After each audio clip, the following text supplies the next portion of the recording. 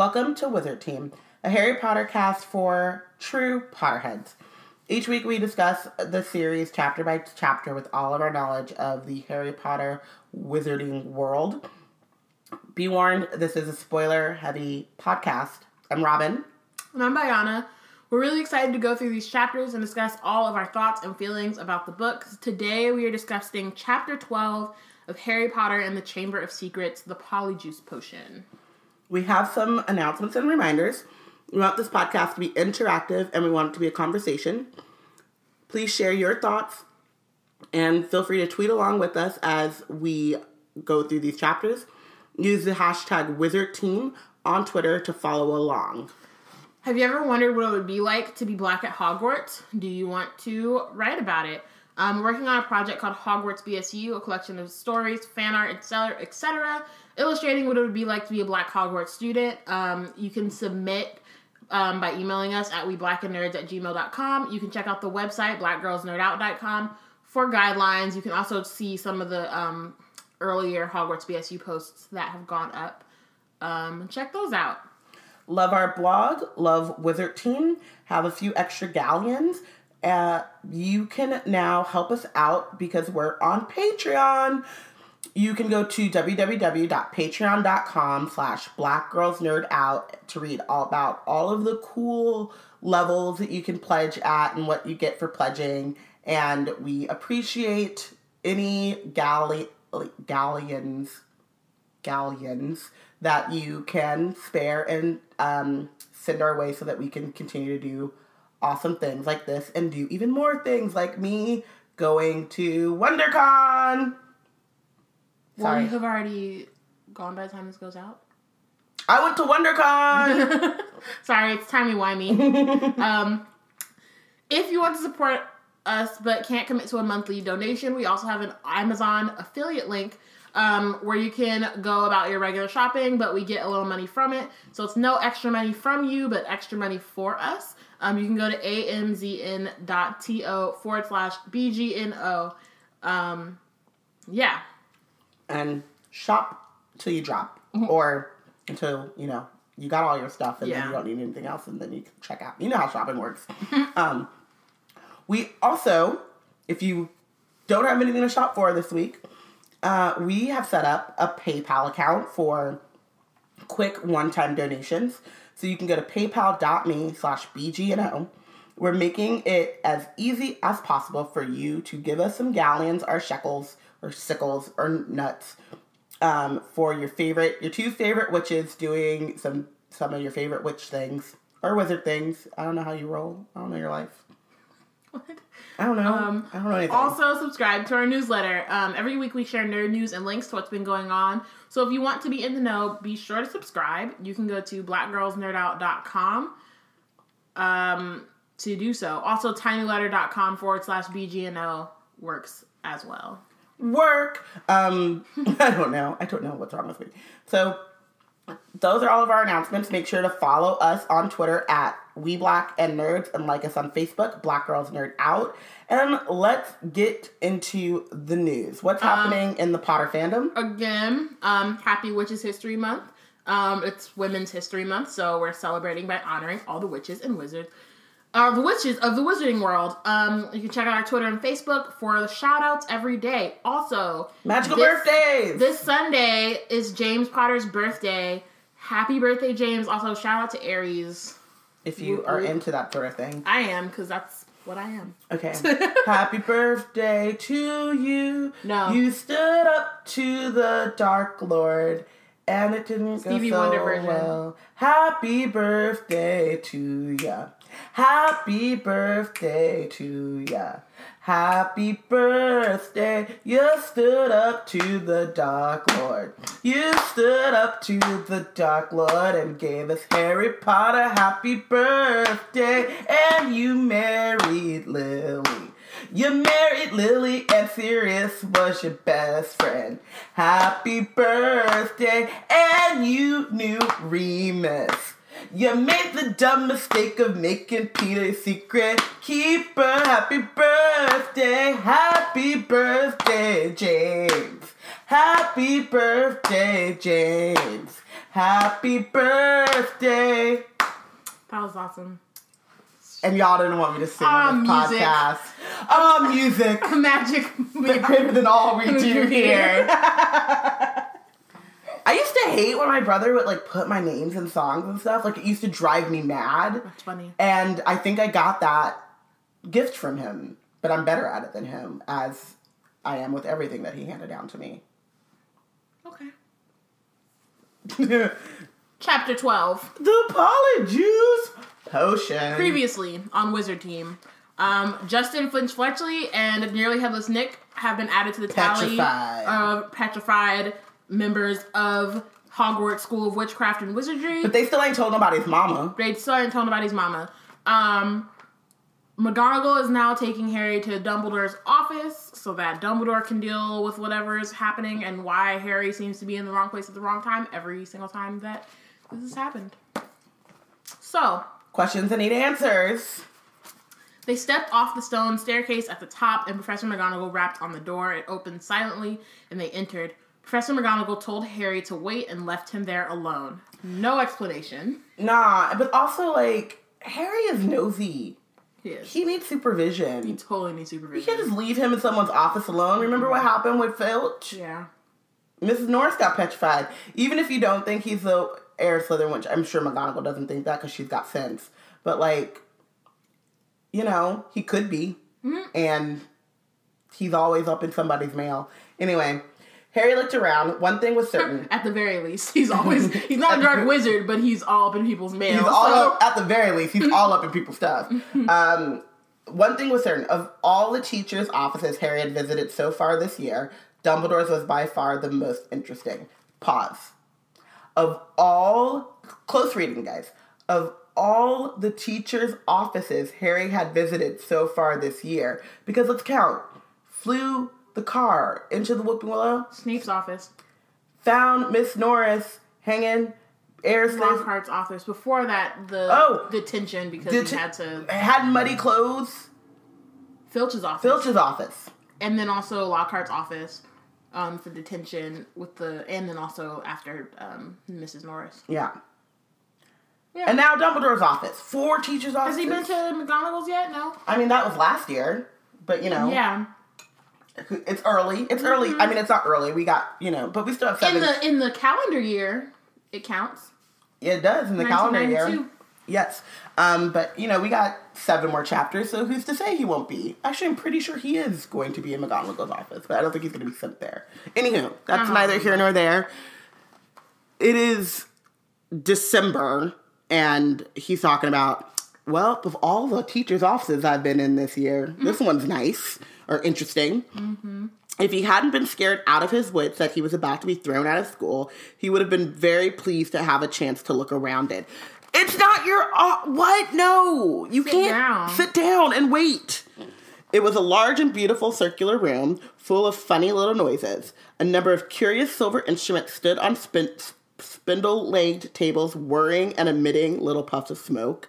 The walls were covered with portraits of old headmasters and headmistresses, all of whom were snoozing gently in their frames. And there was also an enormous claw-footed desk, and sitting on a shelf behind it, a shabby, tattered wizard's hat. The Sorting Hat. It's in the middle of the day, so are portraits like cats, like they just sleep, or like pets, you know, they just sleep most of the time because they ain't got enough to do? I was scared of it too, because I know later on in books, sometimes they pretend to be asleep. Mm-hmm, but they're just listening and eavesdropping. But usually it's pretty clear if they're pretending because they're not very good at it. Yeah, they're just looking around. Yeah, they're like peeking under their eyes, like snoring hella loud for no reason. Harry no one snores that loud. Armando Dippet. Armando Dippet has issues. Whew, but he comes in clutch. Harry hesitated. He cast a wary eye around the sleeping witches and wizards on the walls. Surely it couldn't hurt if he took the hat down and tried it on again. Just to see. Just to make sure it had put him in the right house. Why? You're in the house you're in. Yeah. Move forward. Don't move past. He put it on. Be in your bonnet, Harry Potter? Yes, he murdered. Sorry to bother you. I wanted to ask. You've been wondering whether I put you in the right house. Yes, you were particularly difficult to place, but I stand by what I said before. You would have done well in Slytherin. Harry's stomach plummeted. He grabbed the point of the hat and pulled it off. So he didn't let He didn't even let it finish. Because I'm sure he would have reassured him that you were in the right house. And he also, I think you had said this, and it's really stuck with me, that the hat never said that he would do well in Slytherin. No, he said he would do well, but he never said that he was in Slytherin. It wasn't like, I'm going to place you in Slytherin. Mm-hmm. It was, Harry brought it up. You know, Harry was thinking, not Slytherin, not Slytherin. Mm-hmm. And so the hat was reassuring him, or what he thought to be reassurance, you could do well in Slytherin. And I also think saying, like, you should be in Slytherin and you would do well in Slytherin are two different things. They are. You know, it's like, and we've always talked about, like, Gryffindor and Slytherin are kind of two sides of the same coin. And it's like, you would do well in, like, you're doing well in Gryffindor, but that doesn't mean that you would have not done well in Slytherin. Right. And a lot of that also comes from, like, we talked about the portrayal of Millicent Bulstrode and Marcus Flint earlier. Like, they're not a particularly attractive or inviting lot, but that doesn't mean that, you know, Blaise is in there. So, you know. He's a bigot, but he's fine, though. I know. He's fine. But he's fine, though. Why is that, like, a thing? Never mind. He's fine, though. We're not going to have that discussion. So, you're wrong, he said out loud to the still and silent hat. It didn't move. Harry backed away watching it. Then a strange gagging noise made him wheel around. He wasn't alone after all. Standing on a golden perch behind the door was a decrepit-looking bird that resembled a half-plucked turkey. So rude. Harry thought it looked very ill. Its eyes were dull, and even as Harry watched, a couple more feathers fell out of its tail. Harry was just thinking that all he needed was for Dumbledore's pet bird to die while he was alone in the office when the bird burst in flames. Harry yelled in shock and backed away into the desk. He looked around feverishly in case there was a glass of water or something, but he couldn't see one. The bird, meanwhile, had become a fireball. It gave one loud shriek, and the next second there was nothing but a smoldering pile of ash on the floor. I wonder if he would have found some water and he, like, doused Fawkes in Burning Fawkes? Day. Like, yeah. No. Would he have accidentally killed Fawkes? You know what I mean? Like, would he have been like, oh my god. You know, like, and then or maybe the water wouldn't have worked. Yeah. I mean, it still would have burned or something. Yeah. There's, like, something weird about, like, even when the Doctor regenerates, you know, like, he'll need tea or he'll need, like, a special, you know, fish fingers and custard or whatever. But I wonder but also, like, his hand got cut off and it grew back. I was going to say, there's also a moment in the middle of, when if he gets like harmed in the middle of regeneration, then he can die for real. For real, yeah. So that's the other thing. Maybe that's a similar thing to Phoenix. I never really thought of comparing the Doctor to a Phoenix. That makes sense, though. Yeah, they regenerate. Yeah. Just not with fire, but with, like, yellow light. And I mean, it's kind of fiery when they go. Fiery. I just reenacted a regeneration. I don't want to go. Go. Sad. Don't tell David Tennant to go. I love, my doctor says, he always says that and rolls his eyes. Rude. Professor, your bird, I couldn't do anything. It just caught fire. Dumbledore smiled. About time, too. He's been looking dreadful for days. I've been telling him to get a move on. I kind of wish that, like, Companion had stayed with the doctor long enough to be like, all right, look, I need you to regenerate, because this is you looking... Right, you're looking a little bad, bro. You're looking rough. Ooh, right, that's all the truth. All the Companions are always like, don't go, don't regenerate. Like, but at some point, you'd be like, you know what, I think it's time. About the time. During Christmas, like, it was just like, bruh. It was about that time. I would love for it to have a new companion who would, like, when it's time to regenerate, it's like, you know what? I think you need a new start. Like, yeah, but then that would have to be, like, a very, like, boring regeneration of, like, I lived a long life and... Well, no, I think it could be potentially interesting. Yeah, I don't know. I think it could be interesting. Yeah, I agreed. For them to die and are reborn from the ashes. Watch him. Harry looked down in time to see a tiny wrinkled newborn bird poke its head out of the ashes. It was quite as ugly as the old one. It's a shame you had to see him on a burning day, said Dumbledore. He's really very handsome most of the time. Wonderful red and gold plumage. Fascinating creatures, phoenixes. They can carry immensely heavy loads. Their tears have healing powers, and they make highly faithful pets. Okay. things. One, phoenixes burst into flames when it is time for them to die and are reborn from the ashes. He's such a poet. Like, that's beautiful. But that's just what happens. No, I know, but it's like a beautiful... Phoenixes are just beautiful then. I don't know. Okay, yeah. But then... I don't know. I like it. I like it. Okay. So when Dumbledore is describing phoenixes, like, fascinating creatures, and then he goes straight into, like, how they're useful. They can carry immensely heavy loads, their tears have healing powers, and they make highly faithful pets. Not, like... And it's weird for people to describe their pets as, like, faithful, so much as, like, lovable. Maybe they say loyal, you know, but they're lovable, they're, like, playful, and that's why you have a pet. This is, like, one of those times that, like, really shows, like, for every person or thing or whatever in Dumbledore's life, they have to have a use for him. They have to be useful. That's true. And the reason why he chooses Fawkes, and I wonder, you know, J.K. Rowling said she doesn't really have familiars in this, in the Wizarding world, but Mrs. Norris would be considered a familiar if you had one. And then Fawkes is kind of like, I think would be like Dumbledore's familiar or something, but I wonder what it feels like to be, from Fawkes' perspective, to know that you are kind of like his, like, go-to... I don't know, because I feel like with Hedwig, it's like, yes, Hedwig goes and gets Mel and brings Mel and stuff like that. And so she is useful for Harry, but we'll see, too, like... They have a loving kind of relationship, and I don't think that Harry would ever really describe Hedwig. It would seem jarring to me for Harry to describe Hedwig as being faithful.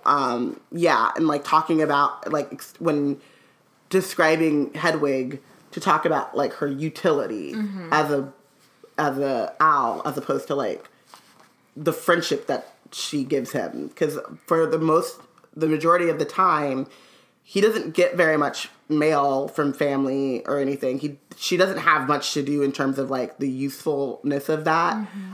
He just goes to visit her, and when they're both at the Dursleys, like, she keeps him company. And Tears for Hedwig, when she dies, he describes her as, like, his first friend. Yeah. Because you have to even remember, like, all this stuff happens with Hagrid within, like, a day, and then Hagrid's like, here's a bird, figure out your own way to get home, and, you know... And have them to get to the platform and all that stuff. Yeah, and so, after this, like, whirlwind of finding out that he's a wizard, he then has another month with the Dursleys, even though we don't know how they got back from the hut, but they got back. He's got a month there, and Hedwig is his one connection to the Wizarding world, and they develop a bond. And so it's just, like, interesting. You see how really early she's kind of planting the seeds of Dumbledore as a strategic thinker in all ways, and every person has to have some use to him. And that's kind of sad. I think it is. But also that's smart. I think that he loves people, but I think he also, like, he keeps people at a distance on purpose, and so I think that's the way that he interacts with people, is, like, whether or not they have some kind of use for him. Even though I think he cares for people on, like a you know what I mean, like, on a deep level, but I think it probably, to him, he feels as if he cares about them too much, probably because of, like, what happened with Grindelwald, not like his own family history. Like, or he's able I think to, he's like, afraid of caring for people too much, and or being them being blinded, too close, or them being too close. And so I think that seems like more of a coping, like, defense mechanism. Yeah. That's interesting. Yeah, like, he's able to care about people on a macro sense, but not on a micro sense. Exactly. Like, or I dropped a spoon because I was eating peanut butter. I apologize. You have to pick that up. I will pick it up. So, before Dumbledore could speak another word, however, the door of the office flew open with an almighty bang, and Hagrid burst in, a wild look in his eyes, his balaclava perched on top of his shaggy black head, and the dead rooster still swinging from his hand. It wasn't Harry, Professor Dumbledore, said Hagrid urgently. I was talking to him seconds before that kid was found. He never had time. Sir, Dumbledore tried to say something, but Hagrid went ranting on, waving the rooster around in his agitation, sending feathers everywhere. It can't have been him. I'll swear in front of the Minister of Magic. If I had to, Hagrid, you got it wrong. You got the wrong boy, sir. I know Harry. Hagrid, said Dumbledore loudly. I do not think that Harry attacked those people. Oh, said Hagrid, the rooster falling limply at his side. Right. I'll wait outside then, headmaster. And he stomped out, looking embarrassed. Hagrid. That's what I just said, though. I just said Hadwig. Hadwig. I just put them together. Wow. Hagrid is a real one. Okay. Thank you. You don't think it was me, Professor? No, Harry, I don't, but I still want to talk to you. Harry waited nervously while Dumbledore considered him, the tips of his long fingers together. I must ask you, Harry, whether there's anything you'd like to tell me. Anything at all. Harry didn't know what to say. He thought of Malfoy shouting, "You'll be next, Mudbloods," and of the Polyjuice potion simmering away in Moaning Myrtle's bathroom. Then he thought of the disembodied voice he had heard twice and remembered what Ron had said. Hearing voices no one else can hear isn't a good sign, even in the wizarding world. He thought, too, about what everyone was saying about him, and his growing dread that he was somehow connected to Salazar Slytherin. No, said Harry, there isn't anything, Professor. Nothing about what Dobby has said to you, or Dobby's general presence. You are 12. Plan. Not a great plan, Harry. Not a great plan. You're 12. Mm-hmm. Like, you can't do this alone. Mm-mm. And here's your chance. Like, here's an open. Remember what Hermione said during the Philosopher's Stone? We'll do what we should have done all along. Go to Dumbledore. Yeah. Again. Right here. You just got brought to Dumbledore. Right here. This is your chance. Boom. The double attack on Justin and nearly headless Nick turned what had hitherto been nervousness into real panic. Curiously, it was nearly headless Nick's fate that seemed to worry people most. What could possibly do that to a ghost? People asked each other. What terrible power could harm someone who was already dead? There was almost a stampede to book seats on the Hogwarts Express so students could go home for Christmas. At this rate, we'll be the only ones left, Ron told Harry and Hermione. Us, Malfoy, Crabbe, and Goyle. What a jolly holiday it's going to be. Crabbe and Goyle, who always did whatever Malfoy did, had signed up to stay over the holidays too. But Harry was glad that most people were leaving. He was tired of people skirting around him in the corridors as though he were about to sprout fangs or spit poison. Tired of all the muttering, pointing, and hissing as he passed. They never explained why Malfoy stayed for the Christmas break, did they? No, they don't. Or they might, but I don't think it's probably just because, like, Lucius is trying to get all this stuff out of the house and... Right. You know, doesn't need to... And his son has, obviously, a big mouth. Mm-hmm. Fred and George, however, found all of this very funny. Another example of why Fred and George were the best. Mm-hmm. They went out of their way to march ahead of Harry down the corridor, shouting, "Make way for the heir of Slytherin! Seriously evil wizard coming through!" Percy was deeply disapproving of this behavior. "It is not a laughing matter," he said coldly.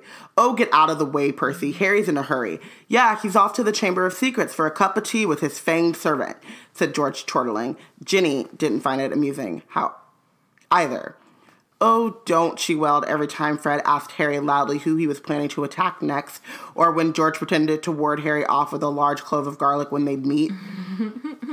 Harry didn't mind. It made him feel better that Fred and George at least thought the idea of his being Slytherin's heir was quite ludicrous.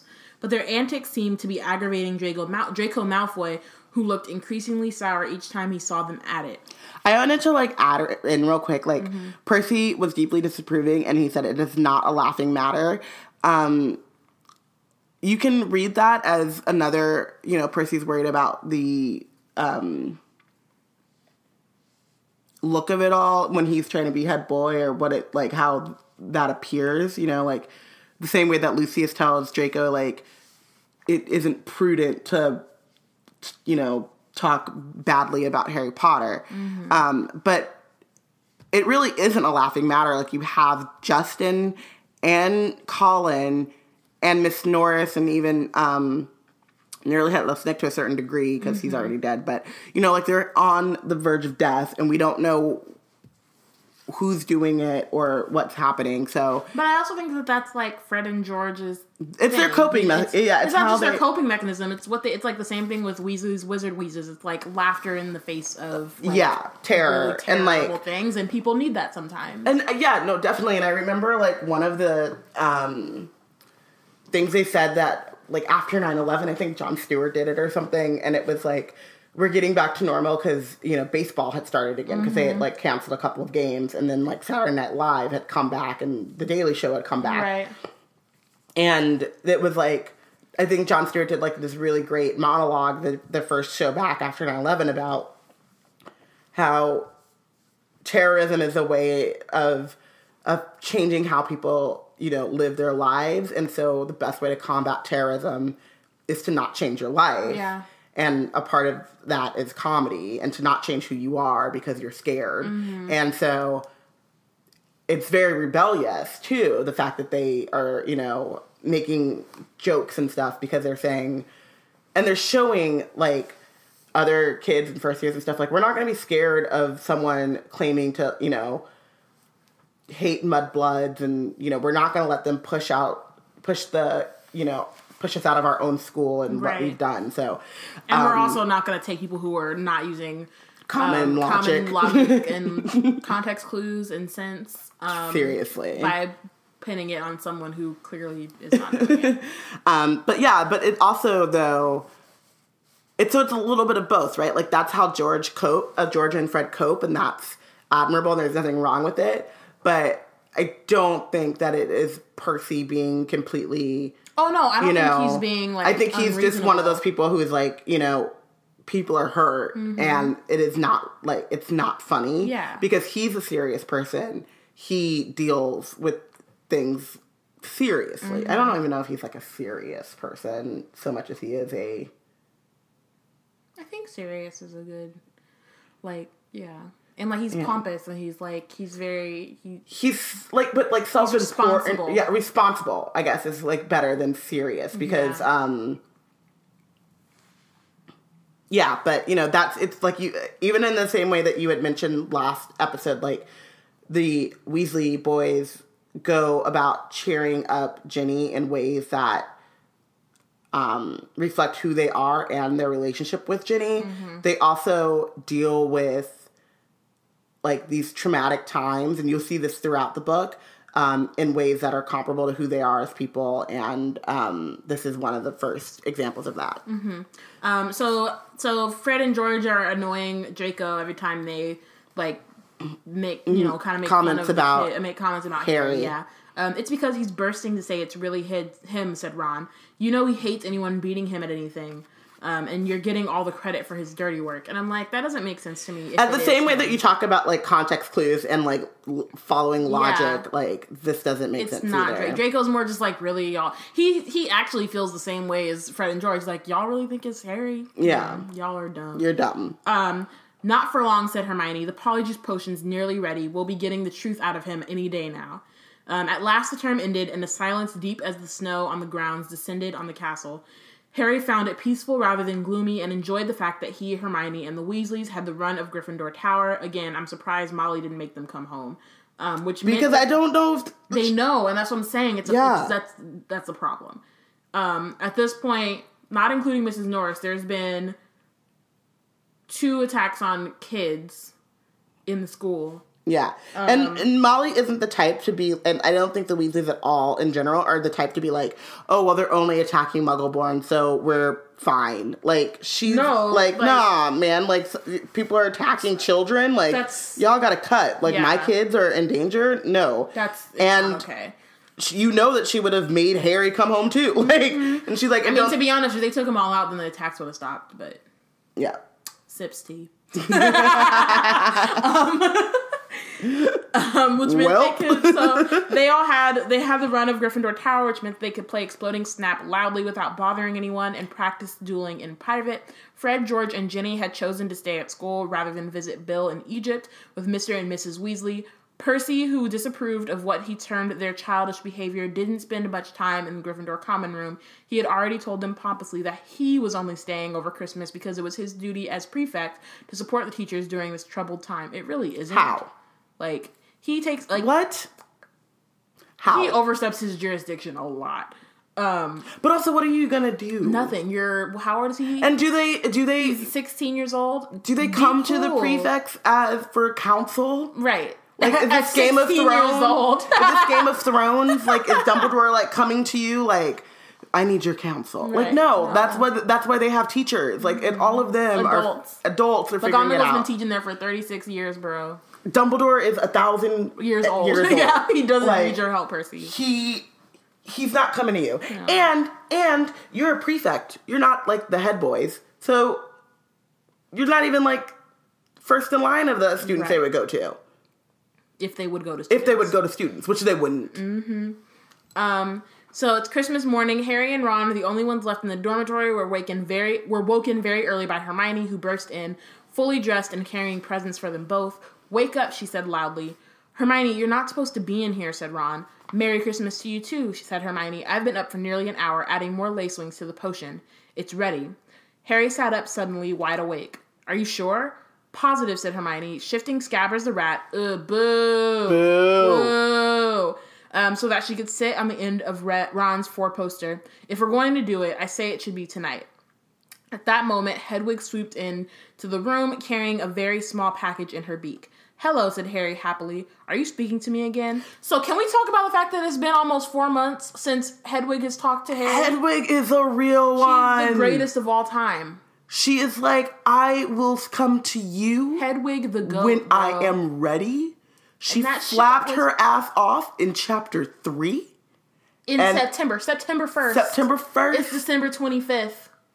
Chapter 12, she comes back like, I guess we're cool now. It's Christmas. And she comes back with a package like, well, I gotta drop this off to you.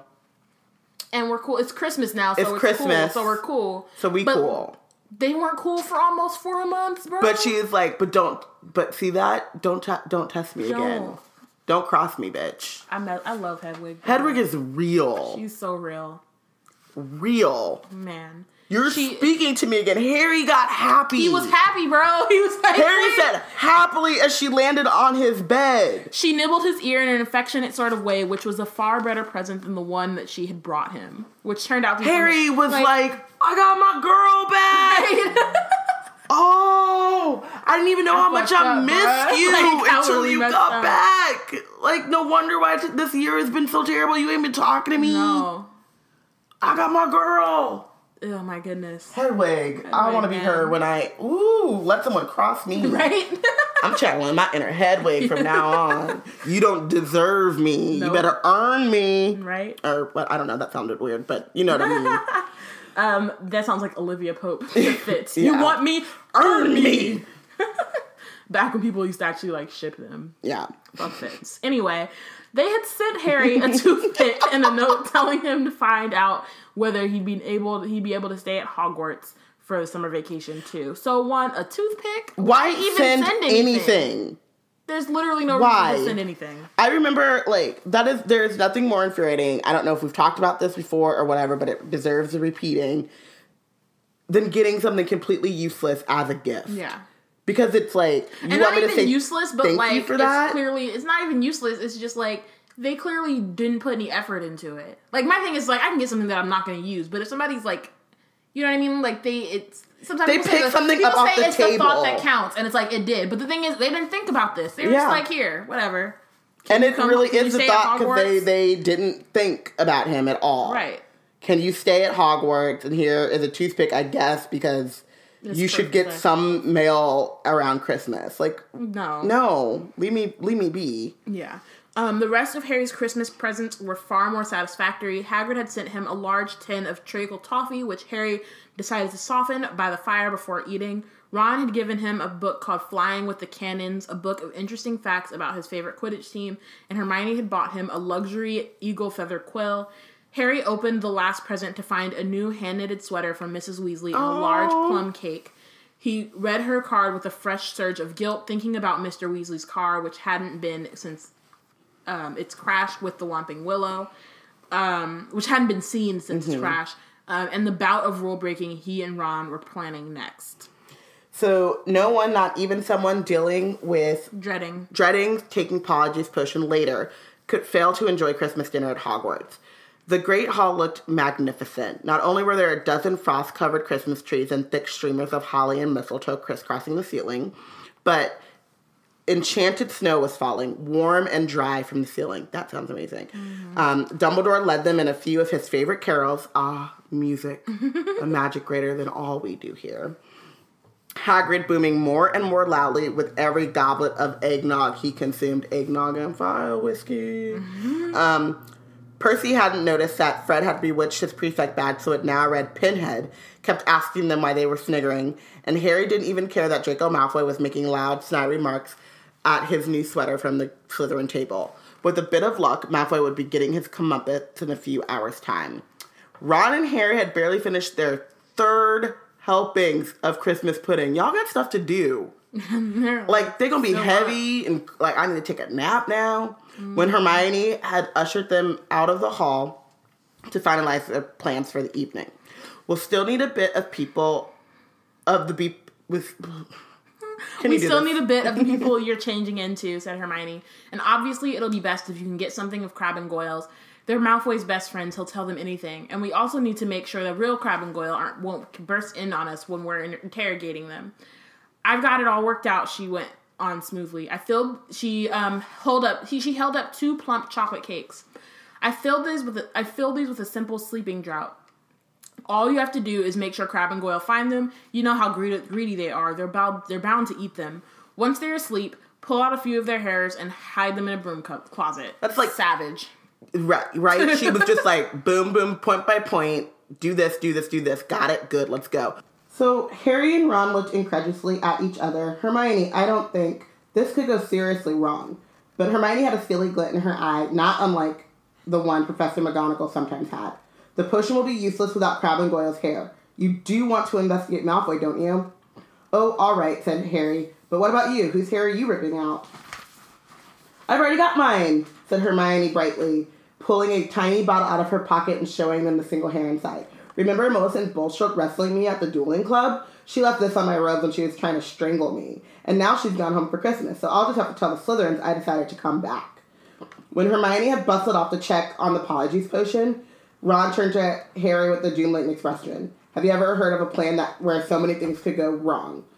Pretty much all of their plans. I was gonna say, like, yeah, I think this is, like, good plan number 9. I kind of lost count there, but also, like, all of your plans, are terrible. Like, this one, we find out, like, it worked, like, 2/3 of the plan worked out, So it's, like, in terms of their track record, it's pretty good, but it's still not a great plan. Yeah. Like, they're 12. I mean, it goes back to the whole, Hermione just being so determined to, like, figure this out. But, yeah, not a great plan. Not. So, to Harry and Ron's utter amazement, though, stage 1 of the operation went just as smoothly as Hermione had said. They lurked in the deserted entrance hall after Christmas tea, waiting for Crabbe and Goyle, who had remained alone at the Slytherin table, shoveling down 4th helpings of trifle. Harry had perched the chocolate cakes on the end of the banisters. When they spotted Crabbe and Goyle coming out of the Great Hall, they hid quickly behind a seat of armor next to the front door. How thick can you get? Ron whispered ecstatically as Crabbe gleefully pointed out the cakes to Goyle and grabbed them. Grinning stupidly, they stuffed the cakes whole into their mouths. For a moment, both of them chewed greedily, looks of triumph on their faces. Then, without the smallest change of expression, they both keeled over backwards onto the floor. That's such a, cartoon. Cartoon. Yeah, Sorry. I was like, it's so tropey. It really is. But, those are, the little things where it's very clearly for kids, but it's, that's always the thing. I think there's so many television shows and cartoons and shit where people just, oh, no, and they just, fall over. It's, very Tom and Jerry. But I also think, though, at least, so if this is, the Christmas feast, you could easily see, 2 people trying to take cakes to go and then talking or something and then, getting distracted and leaving them on the banister, as opposed to, the movie where they're floating in mid-air, which is, trap! It's a trap! That's clearly a trap. Come on! Why? Why? So at least they're, sitting on the banister. Shit, there could be, ghosts holding it. It could be Peeves. Can't he turn invisible? Oh, it could have been. But if it was Peeves, it's still a trap. They would deserve it totally. That's what I'm saying. Like, That's what I'm saying. That's why they should, like, their encounters with Peeves should have, like, given them... But, you know, there was no Peeves in the movie, so never mind. Yeah, let's not talk about it. But, yeah, I think, like, it goes back to what I was saying. It's, like, even if you're pureblood, even if you're Slytherin and you're not worried about being petrified, like, there's still apparently some, like, crazy lunatic wandering around the castle trying to, like, kill mudbloods. Right. Like, and, like, lure people. yeah, it's like... And, like, the thing is, like, if you leave... Like, leaving cakes is really clumsy. Like, in terms of, like, if it was the monster or whatever. Mm-hmm. So... Ooh, excuse me. So even if they had been technically trying it, like, it's not... Like, if it was the monster, theoretically, if they left it, it was for, like, some Muggleborns or whatever. Yeah. So, but, like, so they should, you know what I mean? Like, it wouldn't have been meant for them, but they still would have got. Exactly. Like, I mean, they did get got, but still. It's just... Yeah. They're not smart. Not at all. They're not intelligent. And, yeah. And I have a hard time, with, like, people who are not smart, because... Not, like, I don't think that there's, like, you should judge people harshly for that, but I just, like... I think my brain is, like, I don't understand how you don't understand this. You know what I mean? And then, like, totally. So, anyway, the hardest part was hiding them in the closet across the hall. Once they were safely stowed among the buckets of mops, Harry yanked out a couple of the bristles that covered Goyle's forehead, and Ron pulled out several of Crabbe's hairs. They also stole their shoes because their own were far too small for Crabbe and Goyle-sized feet. That's actually pretty smart. Then, still stunned at what they had done, they sprinted up to Moaning Myrtle's bathroom. They could hardly see for the thick black smoke issuing from the stall in which Hermione was storing the cauldron. Pulling their robes over their faces, Harry and Ron knocked softly on the door. Hermione? They heard the scrape of the lock, and Hermione emerged, shiny-faced, looking anxious. Behind her, they heard the gloop-gloop of the bubbling glutinous potion. 3 glass tumblers stood ready on the toilet seat. Did you get them? Harry showed her Goyle's hair. Good, and I sneaked these spare robes out of the laundry. You'll need bigger sizes once you're Crabbe and Goyle. Which is nice, but, like, you guys thought about switching shoes, but you didn't think about switching robes? Well, that's kind of shady. Leaving them naked? You can't just, like, strip them. That's out of pocket. I don't know how far it is from knocking someone out and stealing their shoes and to stripping them down. I mean, I feel like they're kids. Yes, but they went the nice way and went to the laundry. But they didn't know that beforehand. Well, Hermione. They just figured. They just figured. Trusted in her. Okay. Always trust in Hermione. All right. I'm sure I've done everything right," said Hermione. It looks like the book says it should. Once we've drunk it, we'll have exactly an hour before we change back into ourselves. Now what? Ron whispered. We separate into 3 glasses and add the hairs. So Hermione, like, puts the potion. Like, the potion into each of their glasses. She puts Millicent Bulstrode's hair into the first glass. The potion hissed loudly like a boiling kettle and frothed madly. A second later, it had turned a sick sort of yellow. Urgh. Essence of Millicent Bulstrode, said Ron. Bet it tastes disgusting. I'm so mad at how they do Millicent. They really do her shady for no reason. And, yeah. And she doesn't even say anything. Yeah. Like, it's not like Pansy, where Pansy is horrible, and we know that from Joe. Or even Malfoy. Like, we've gotten, like, 2 books of Malfoy like, being horrible. And we've gotten, like, some evidence that they're terrible. Yeah. Other than, like, the weird thing where Millicent and Hermione ended up in a fight. Like, we don't know her. All we know is that she's a Slytherin. Slytherin, big and ugly and looks like a hag. And, like, even them getting into a fight, if you think back at it, like, at the duel in the first book, Ron is like, you probably are only going to shoot sparks at each other, so then just drop your wand and hit him in the nose. So Millicent was probably going that tactic, too. Like, putting Hermione in a headlock is not... explaining away all of her, you know what I mean? Or her character or whatever. I don't know. Right. They just do her Justice for Millicent Bulstrode, man. Hashtag justice for Millicent. Dude. So, Harry dropped Goyle's hair in the middle glass and Ron put Crabbe's into the last one. Both glasses hissed and frothed. Goyle turned a khaki color of a booger. Crabbe's a dark murky brown. So here's also, one why thing. do they have to look so gross? essence of their Crabbe names are and Crabbe and Goyle. Goyle, but you know what I mean. Yeah. That's so... But you know what? I bet Malfoy's probably looks cool. Oh, yeah. It's, like, green and, like, smooth and, like, kind of bitter. But, you know. Probably tastes like grass or some shit. Yeah. Because he's all, like, aristocratic and shit, so it probably tastes like aristocracy. It probably tastes like sweet, yet a little spoiled milk. Right. Or something. You know? Like the aristocrats. I always want to say aristocats, which is, like... Yeah, that the Disney in me will not be denied. But, you know, they, like... And the Malfoys are definitely like this because the Blacks are like this. Like, the inbreeding, kind of. You know, they start to, like... be a little sour. Yeah. Like, the offspring is not as, you know, crisp as it should be. But so this is, like, also something that I was thinking about because I know that, like, Mad Eye has the flask and stuff, but the hissing and frothing, does it settle down into,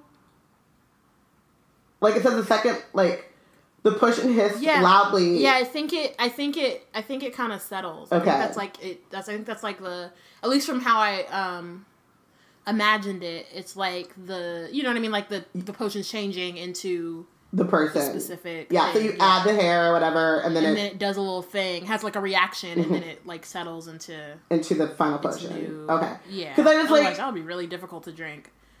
Yeah, but also like it would be really difficult to like hide, you know, because it would be like, yeah, I don't know what kind of whiskey he's drinking, but it's hissing and frothing like Polyjuice potion. You know what I mean? It's like sparking. And yeah, shit. yeah. So it's like, I know that he's probably like making enough of the flask to last, and he's probably better at it anyway. So his potion lasts longer than an hour. But Ooh, Barty Crouch. Yeah.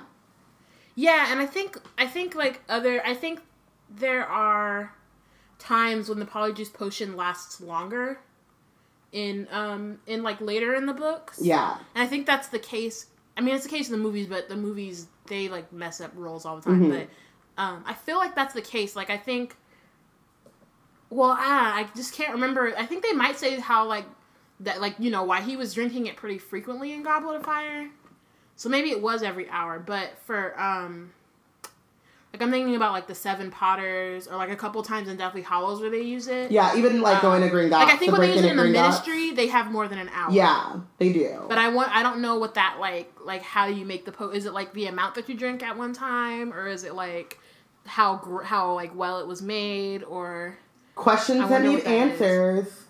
Yeah, because I totally believe that that you could make it last longer. Yeah, like that's believable. But I'm curious, like, what the science or magic behind it. Yeah, well, I'm thinking something like a concentrate. So I was just at the grocery store and I got concentrate coffee, like cold brew coffee, you know, and it's like I don't know how it's a concentrate, but it's way stronger than like the normal coffee that you would brew, and it's right.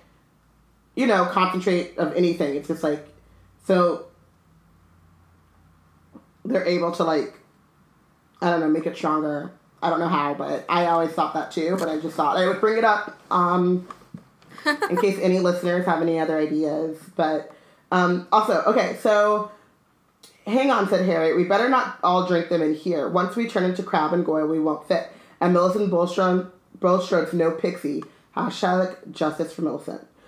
Good thinking, said Ron. We'll take separate stalls. Careful not to spill a drop of his Polyjuice potion. Harry slipped into the middle stall.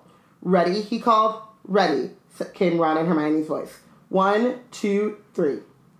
Pinching his nose, Harry drank the potion down in 2 large gulps. It tasted like overcooked cabbage. It's not that bad. That's not bad. Yeah. It's not terrible. Not terrible. Not something I would want to drink every day, but, like, also...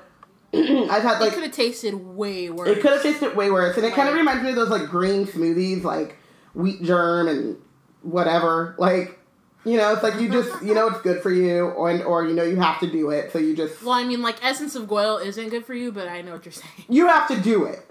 Yeah. So, so it's worth it in the end, I guess. And also, it's 2 large gulps, so it's, like, over pretty quickly. Right, it's not even that much. And maybe that's it's another... like taking medicine or something. And maybe that's, like, another way is, like, how much she spooned out for them. So you have to drink more for it to last longer. I don't know. Immediately, his insides started writhing as though he just swallowed live snakes. Double. So, like, their organs are changing, too. Yeah, like, this kind of... That's, like, their entire... It's not just, like, their outer appearance. Yeah. It's, like, everything. So this kind of, like, made me go into a little bit of Clone Club, like, the science of it, you know, like, your DNA changing and reacting and, you know. Oh, my God. Orphan Black's coming back so soon.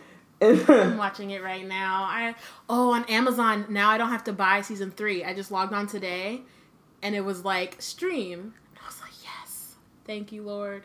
So now we have to watch season 4, but still. Now we also have to, like, confess something, because we're recording a big chunk of these. We don't have to confess it. Yeah, because you're going to, like, in, like, a couple of weeks, to our listeners, you just started watching it on Amazon. Because you talked about it. No, this comes out in 2 days. I know, but the one that you talked about, like, you talked about the one that comes out in, like, 3 weeks. You were like, I just started watching it. No, I said I'm rewatching it. I'm on season 2. I'm rewatching season 2. I swear, okay, maybe we were talking just us. I can't remember what our private conversations anymore. I'm so confused. Let's just get back to Harry Potter. I'm so confused. Okay. Okay, so he's like having a burning sensation spread rapidly from his stomach to the very feels like ends. He's melting. Yeah. Yeah. His hands began to grow. That is really cool. Before his eyes. It's like... It's kind of scary. Like it's totally dope. Yeah, like you're looking at your extremities as they, like, change. So...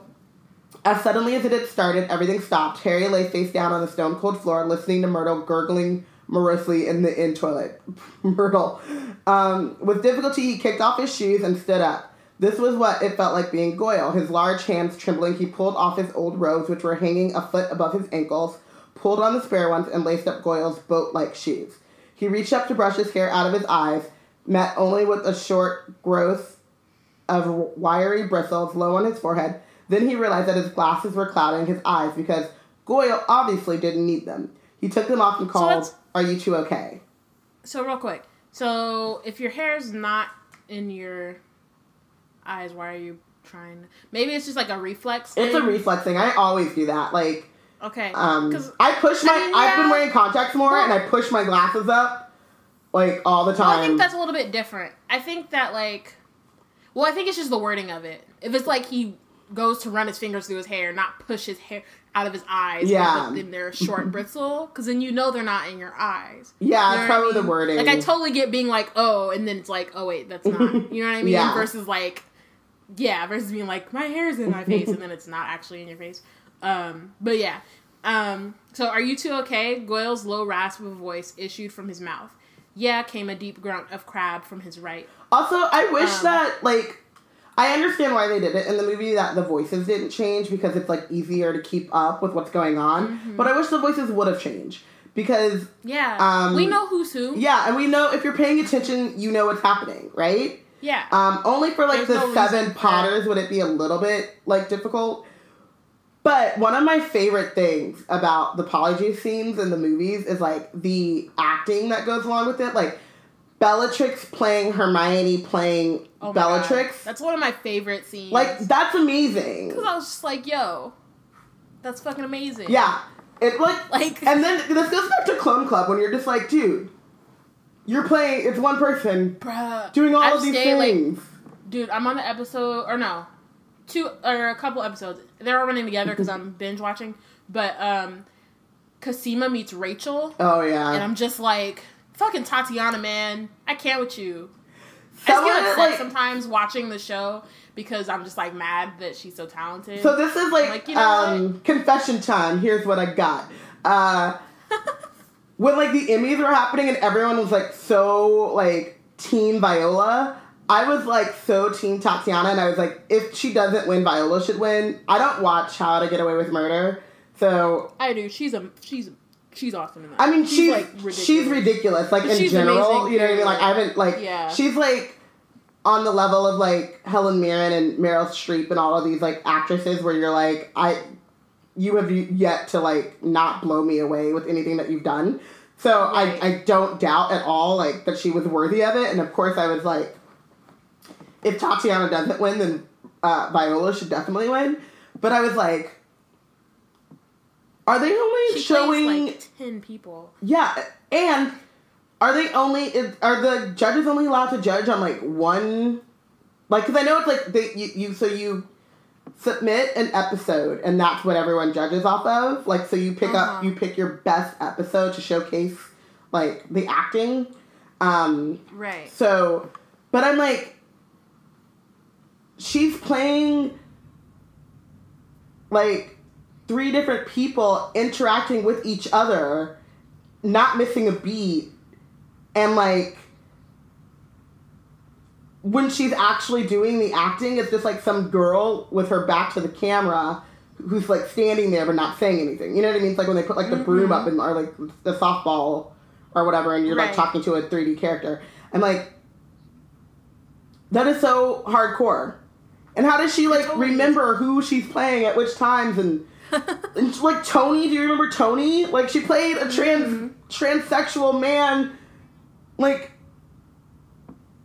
anyway, back to Harry Potter because I could just go on. So Harry unlocked his door and stepped in front of the cracked mirror. Goyle stared back at him out of the dull, deepest eyes. Harry scratched his ear. So did Goyle. Ron's door opened. Ron was indistinguishable from Crabbe, from the pudding bowl haircut to the long gorilla arms. "This is unbelievable," said Ron. "Unbelievable." "We'd better get going," said Harry. We've still got to find out where the Slytherin common room is. I hope we can find someone to follow. One thing, why didn't they do some reconnaissance work beforehand? They're gonna waste. That's a good question. They're gonna waste again. Time. Yeah. This is not as good of a plan. You know, I mean, this is like this is so far the typical trio plan. Totally. Yeah. They get a little bit better. They get better as it goes on. They try.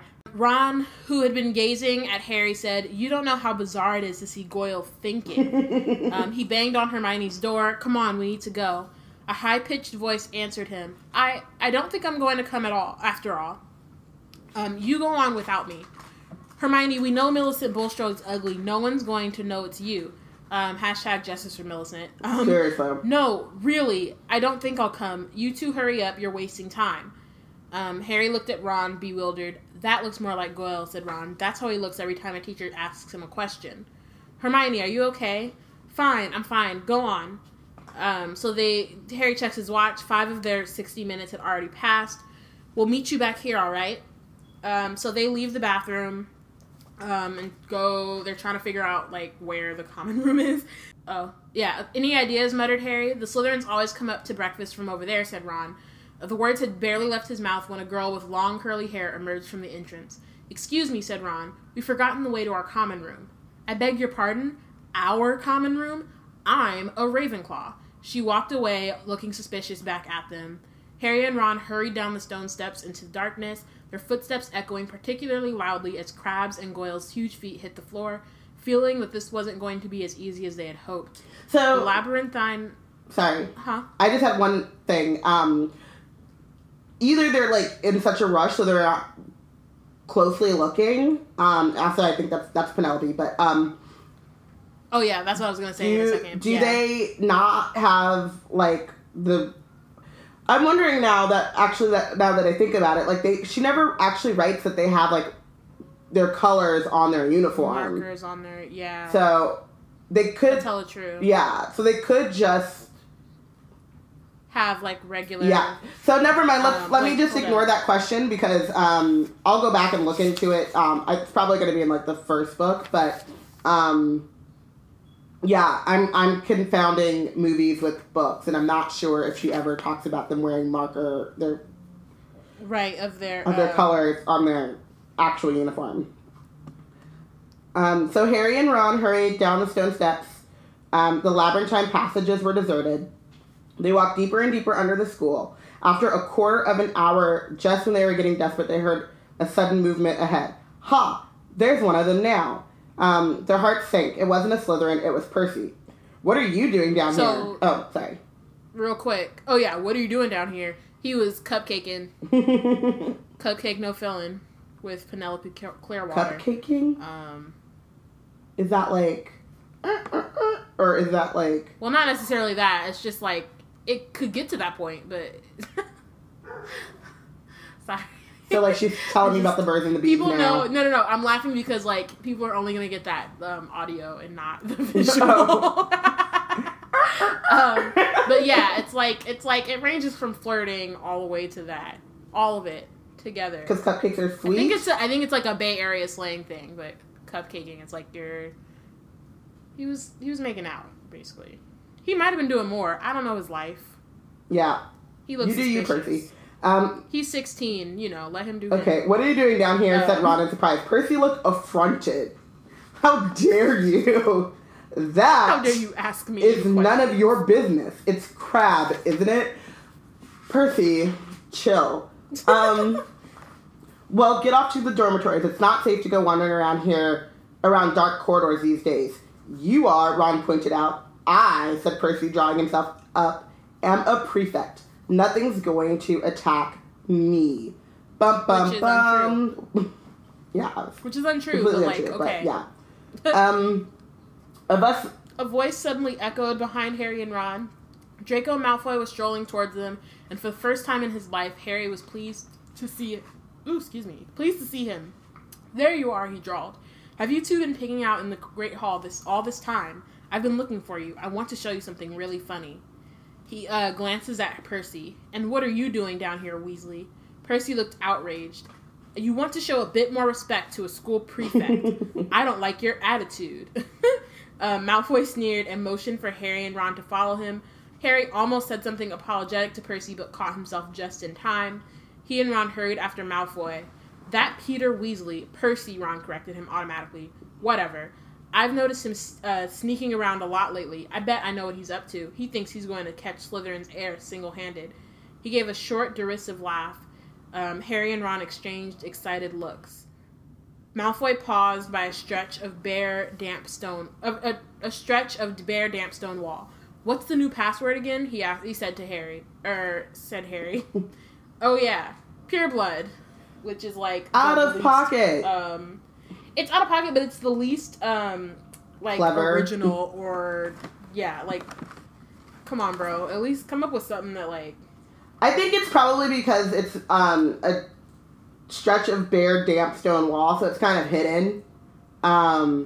Totally, but I just mean like come up with a better. No, yeah, not by password yeah. That's not like obviously the people have to find the common room first, but like once they find it, something that's not so predictable for some Slytherins. Yeah, you know what I mean. Seriously, they don't have like the Gryffindor Tower password isn't like bravery. You know what I mean? Like seriously. That's just so like, and it's always like on, super crazy, which is why Neville has to write them down, which will bite him in the butt next book. Oh my god, serious.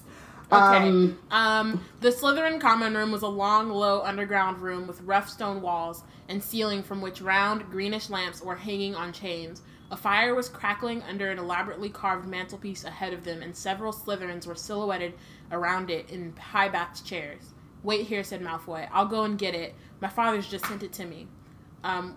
Wondering what Malfoy was going to show them, Harry and Ron sat down, doing their best to look at home. Malfoy came back a minute later, holding what looked like a newspaper clipping. He thrust it under Ron's nose. That'll give you a laugh.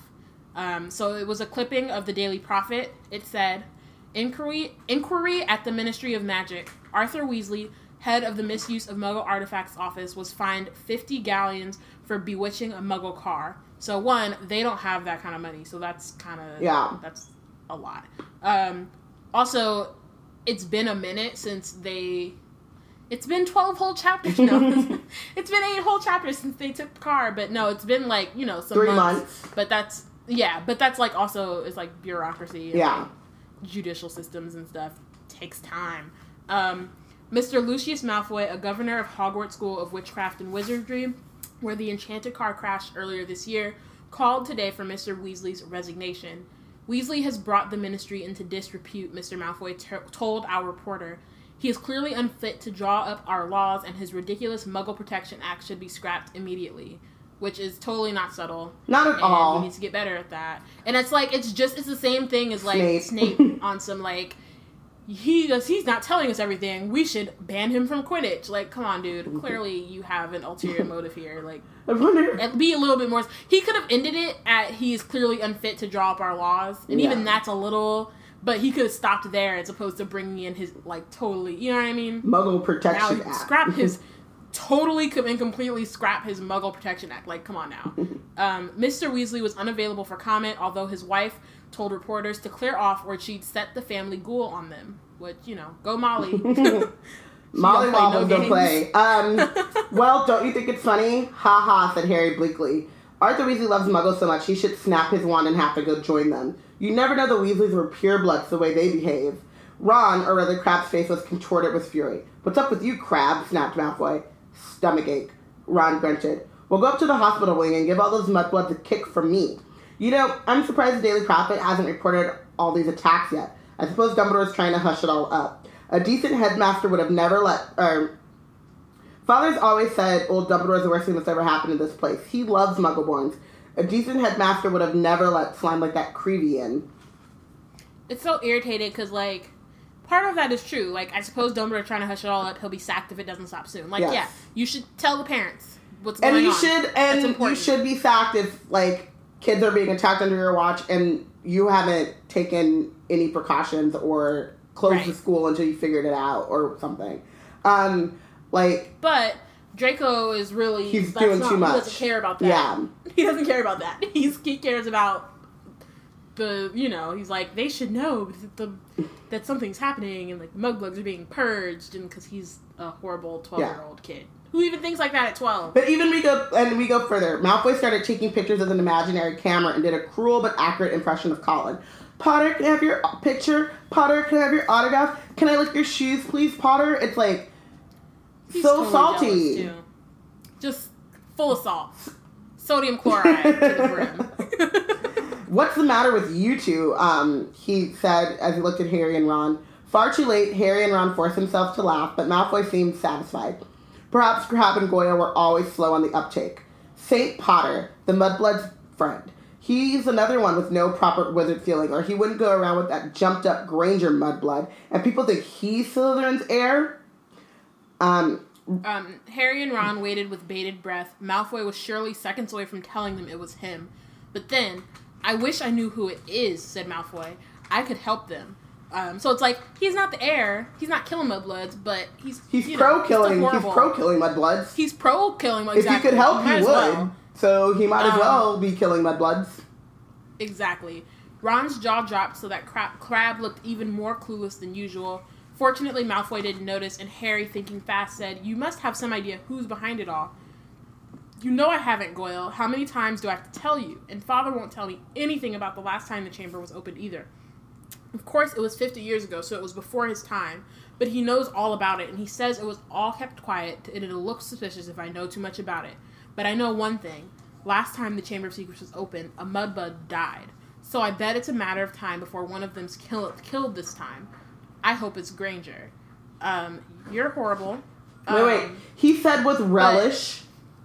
Right. So he, again, what, or not even again, just, what kind of 12-year-old wishes death on people? Like...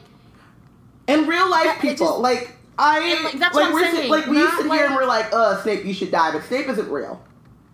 Right. In the world of Harry Potter... Hermione is, the annoying girl that you share class with. You could be like, go somewhere, but not go die. Somewhere away from me, but not, die. Not go somewhere off of the earth. Cease to exist. Go somewhere from life. What? Yeah. Leave life, really? Really, Malfoy? That's a lot. That's a lot of hate. Also, I don't know, we never talk about... I just thought about this. We never talk about how, obviously it hasn't been revealed yet that Myrtle was the one who died, but, spoiler-heavy podcast. We never talk about the fact that she was Muggle-born. Yeah, we don't get very much into her background. She talks about, even when they go and ask her what happened and things, she just says, she was crying because people were making fun of her, and she was in the bathroom. There isn't really... I wish I could look it up, but there, right, exactly. There isn't really anything on the Harry Potter wiki, I don't think, about her background. I think it just says that she's Muggle-born. Yeah, and that hella sucks for we do we know what house she's in? No, I would assume Hufflepuff. I don't know why I assume Hufflepuff, but I do. I assume Hufflepuff too, but I was wondering. I highly doubt Gryffindor. At the very least, I doubt it's Gryffindor. Yeah. I think I assume Hufflepuff because she's, like, whiny. And so not brave. Or, like, her ghost self. But then that's also, like, she was a second year or first year, so she's young. That's what I'm saying. And she's, like, bullied a lot. But, like, and so, I don't know. I just never thought Gryffindor. And I don't think Slytherin either. Yeah. Like, she can be nasty, but, like, everyone can be nasty. Yeah. You know what I mean? But also, like, Neville first year is very much similar to Myrtle in terms of, like, a little... confidence level. Yeah, and also just, like, a little bit, like... Yeah, actually, yeah, no, because Neville is definitely more confidence issues than everyone's making fun of me. It's, like, internalized. Anyway, but also, like... Do you know if the person who opened the chamber last time was caught? Oh, yeah. Whoever it is was expelled. They're probably still in Azkaban. And this is the first time we hear about Azkaban. Mm-hmm. Azkaban, said Harry. Azkaban. The wizard prison, Goyle. Honestly, if you were any slower, you'd be going backwards. But I think this is important. He's not a good friend. He doesn't have friends, though. We talked about that. He has followers. But I think this is also important because it goes into the fact that it's someone new. So it was, right. It can't be, because if you're thinking about it, like, if the person who opened it last time didn't get caught, then it like, lowers it to, like, one of the teachers, probably McGonagall, right? Because who else is going to be... Well, she wasn't there, 50 years ago.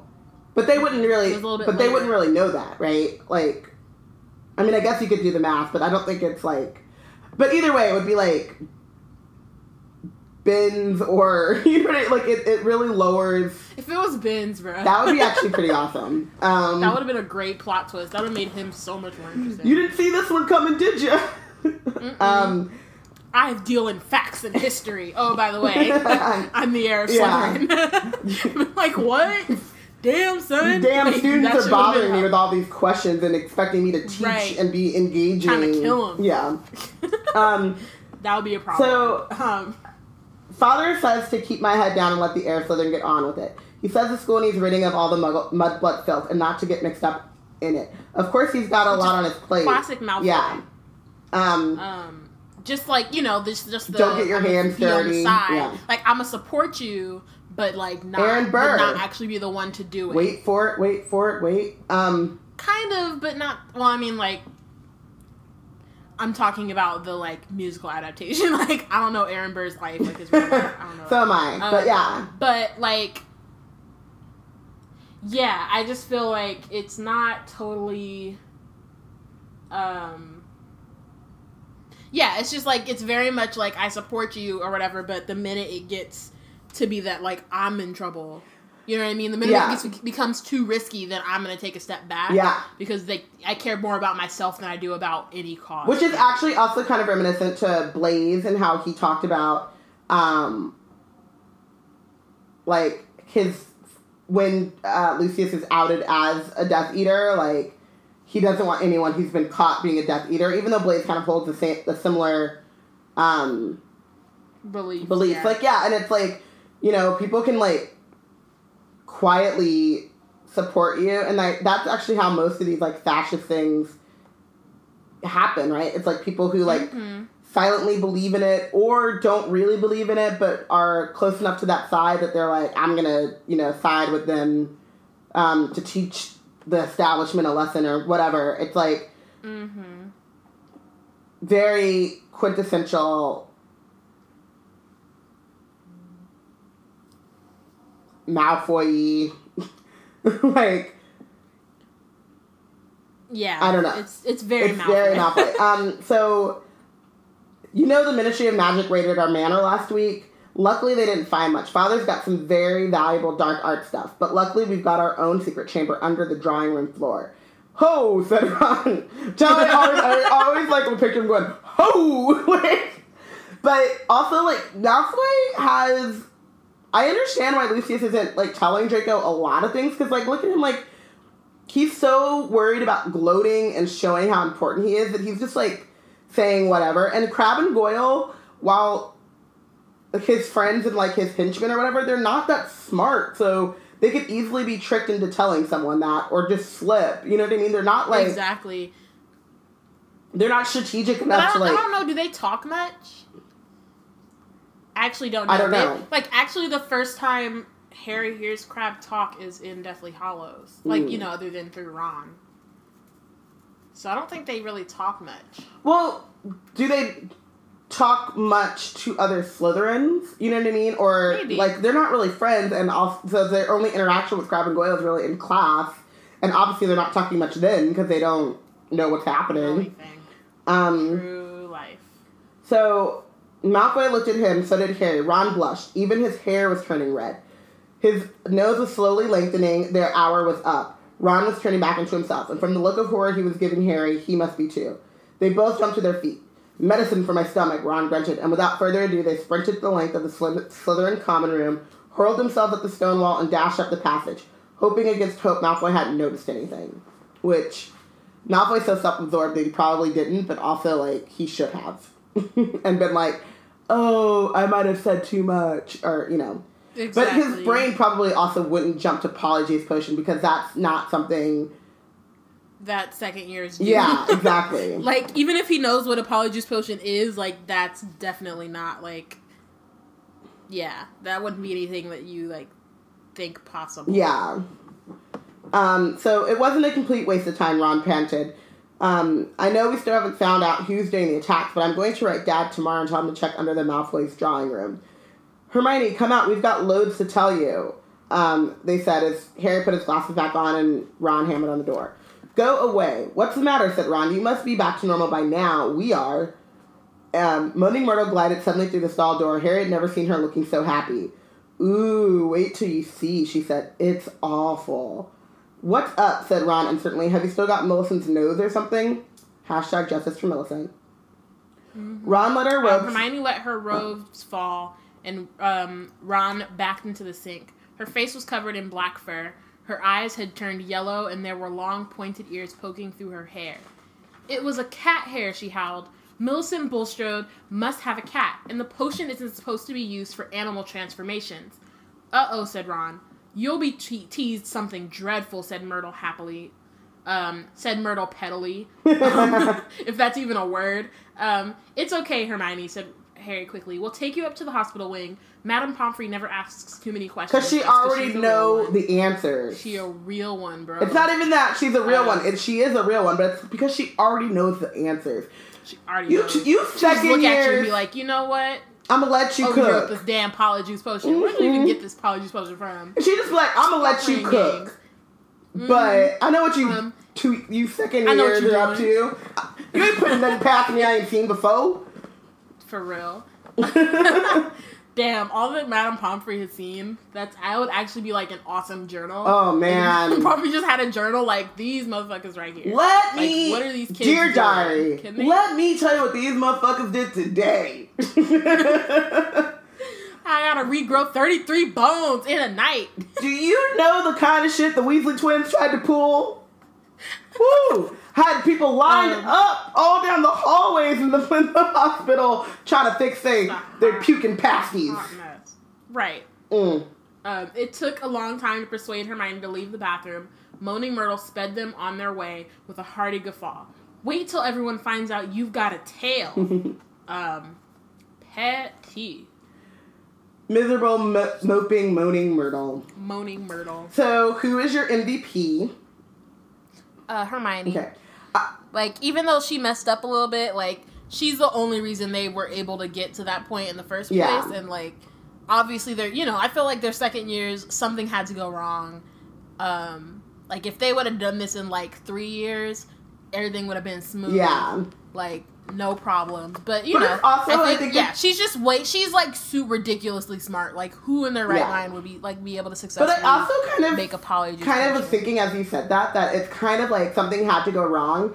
Because it's like an answer of she kind of is too smart, where she's so confident, and which is like not a bad thing, right? She's very confident in her ability to do these things that she just takes for granted. Like, oh, there's a hair, you know, obviously, do you know what I Right. mean? So, like, I feel like it's kind of like... It's like jumping to conclusions rather than, like, actually physically, like, ripping a hair out of a homegirl's head. Yeah.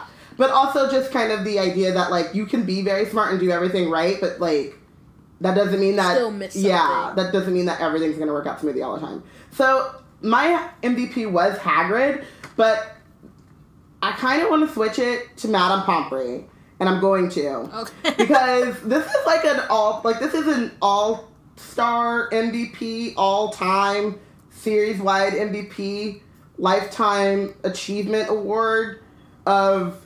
We all want to be like Madame Pomfrey. Right? Like, we've already, like, she's grown 33 bones back, like, she's just, like... She's not even in this chapter, but I'm gonna just let you do She's she does the most with, like, she's always just, like, up and ready to go with whatever these children bring to her.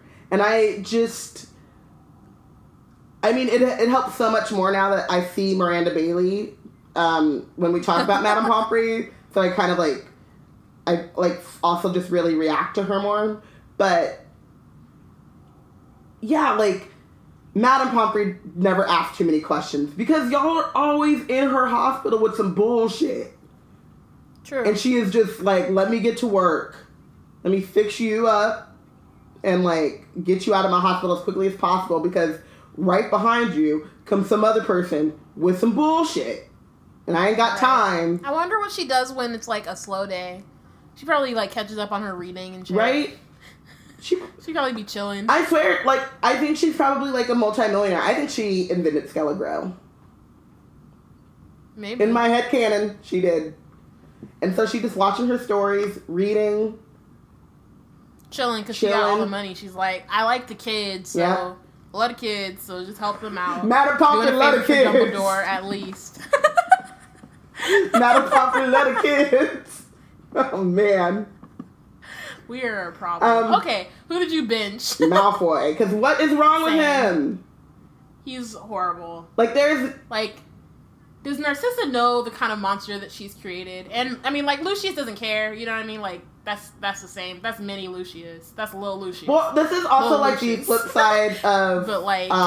the Dursley coin, again. Like, he is what Dudley would be if... Well, we kind of talked about this already, but, like... Yeah. I mean, yeah, but like He's a a wizard. little bit better because they actually have standards. Like, Lucius actually holds him to certain standards, but I just don't understand. And it's like it is at this point, like, you're 12, you're not innocent by any means. Like, you should be questioning this kind of stuff. I'm but sure like, he was also bluffing. Like, I don't think he would have, like, what was he gonna oh, yeah, I mean, and we find this out later, and he's older, and so he does even more, I think, have, like, his own moral compass than he does at 12, but, like, he talks a big game, but he doesn't, like, follow through with it. But even, like, the talking the game is problematic, right? Like... Totally. You're, like, spreading hatred and wishing death on people, and, like, what? What? Like, even if you're just talking, that's a lot. It's a lot, and it's not okay. No. And someone needs to punch him in the mouth. Hermione. Totally. In a couple- Hermione, just punch straight in the Yep. face. Yeah, he's a little rough enough. Yeah. Have a seat, sir. Boy. Thank you for listening. Next week we will be discussing chapter 13, The Very Secret Diary. It's getting real, y'all. It's getting real. Make sure to read and follow along, and let us know who you think is the real MVP and who is benched for the chapter. Robin is keeping track, so when at the end, in like our final episode for the book, then we'll like name the overall MVP and like benched for the whole book. Who wins and loses the entire book, and it Yeah. won't be Madame So make Pomfrey, sure to like but she vote gotta and stuff, and then we're just gonna like take a tally. So yeah, if you want to join the conversation on Twitter, you can add us at We Black and Nerds and use the hashtag Wizard Team. There's some really great stuff going on too on the Wizard Team hashtag, and it's not always. And most of it, I would say, the majority of it isn't coming from Biana and myself. It's coming from you guys. So I saw two listeners engage in a conversation with each other, and it made my little I'm a community manager in my other life, so it made my little community heart like flood with happiness. And I'm thinking about like all of the different ways that we can like really get this like foster the sense of community. One of those ways is that you submit to Hogwarts BSU, but that's, you know, whatever, you do you. Yeah, but like check in on the hashtag every once in a while, especially like right after a new episode drops, because you guys have some like really amazing thoughts and you bring like really great stuff into the conversation. So we appreciate you. And yeah, at We Black and Nerds, hashtag Wizard Team. Yep. We'll see you next week. Yep. Thank you for listening. Bye.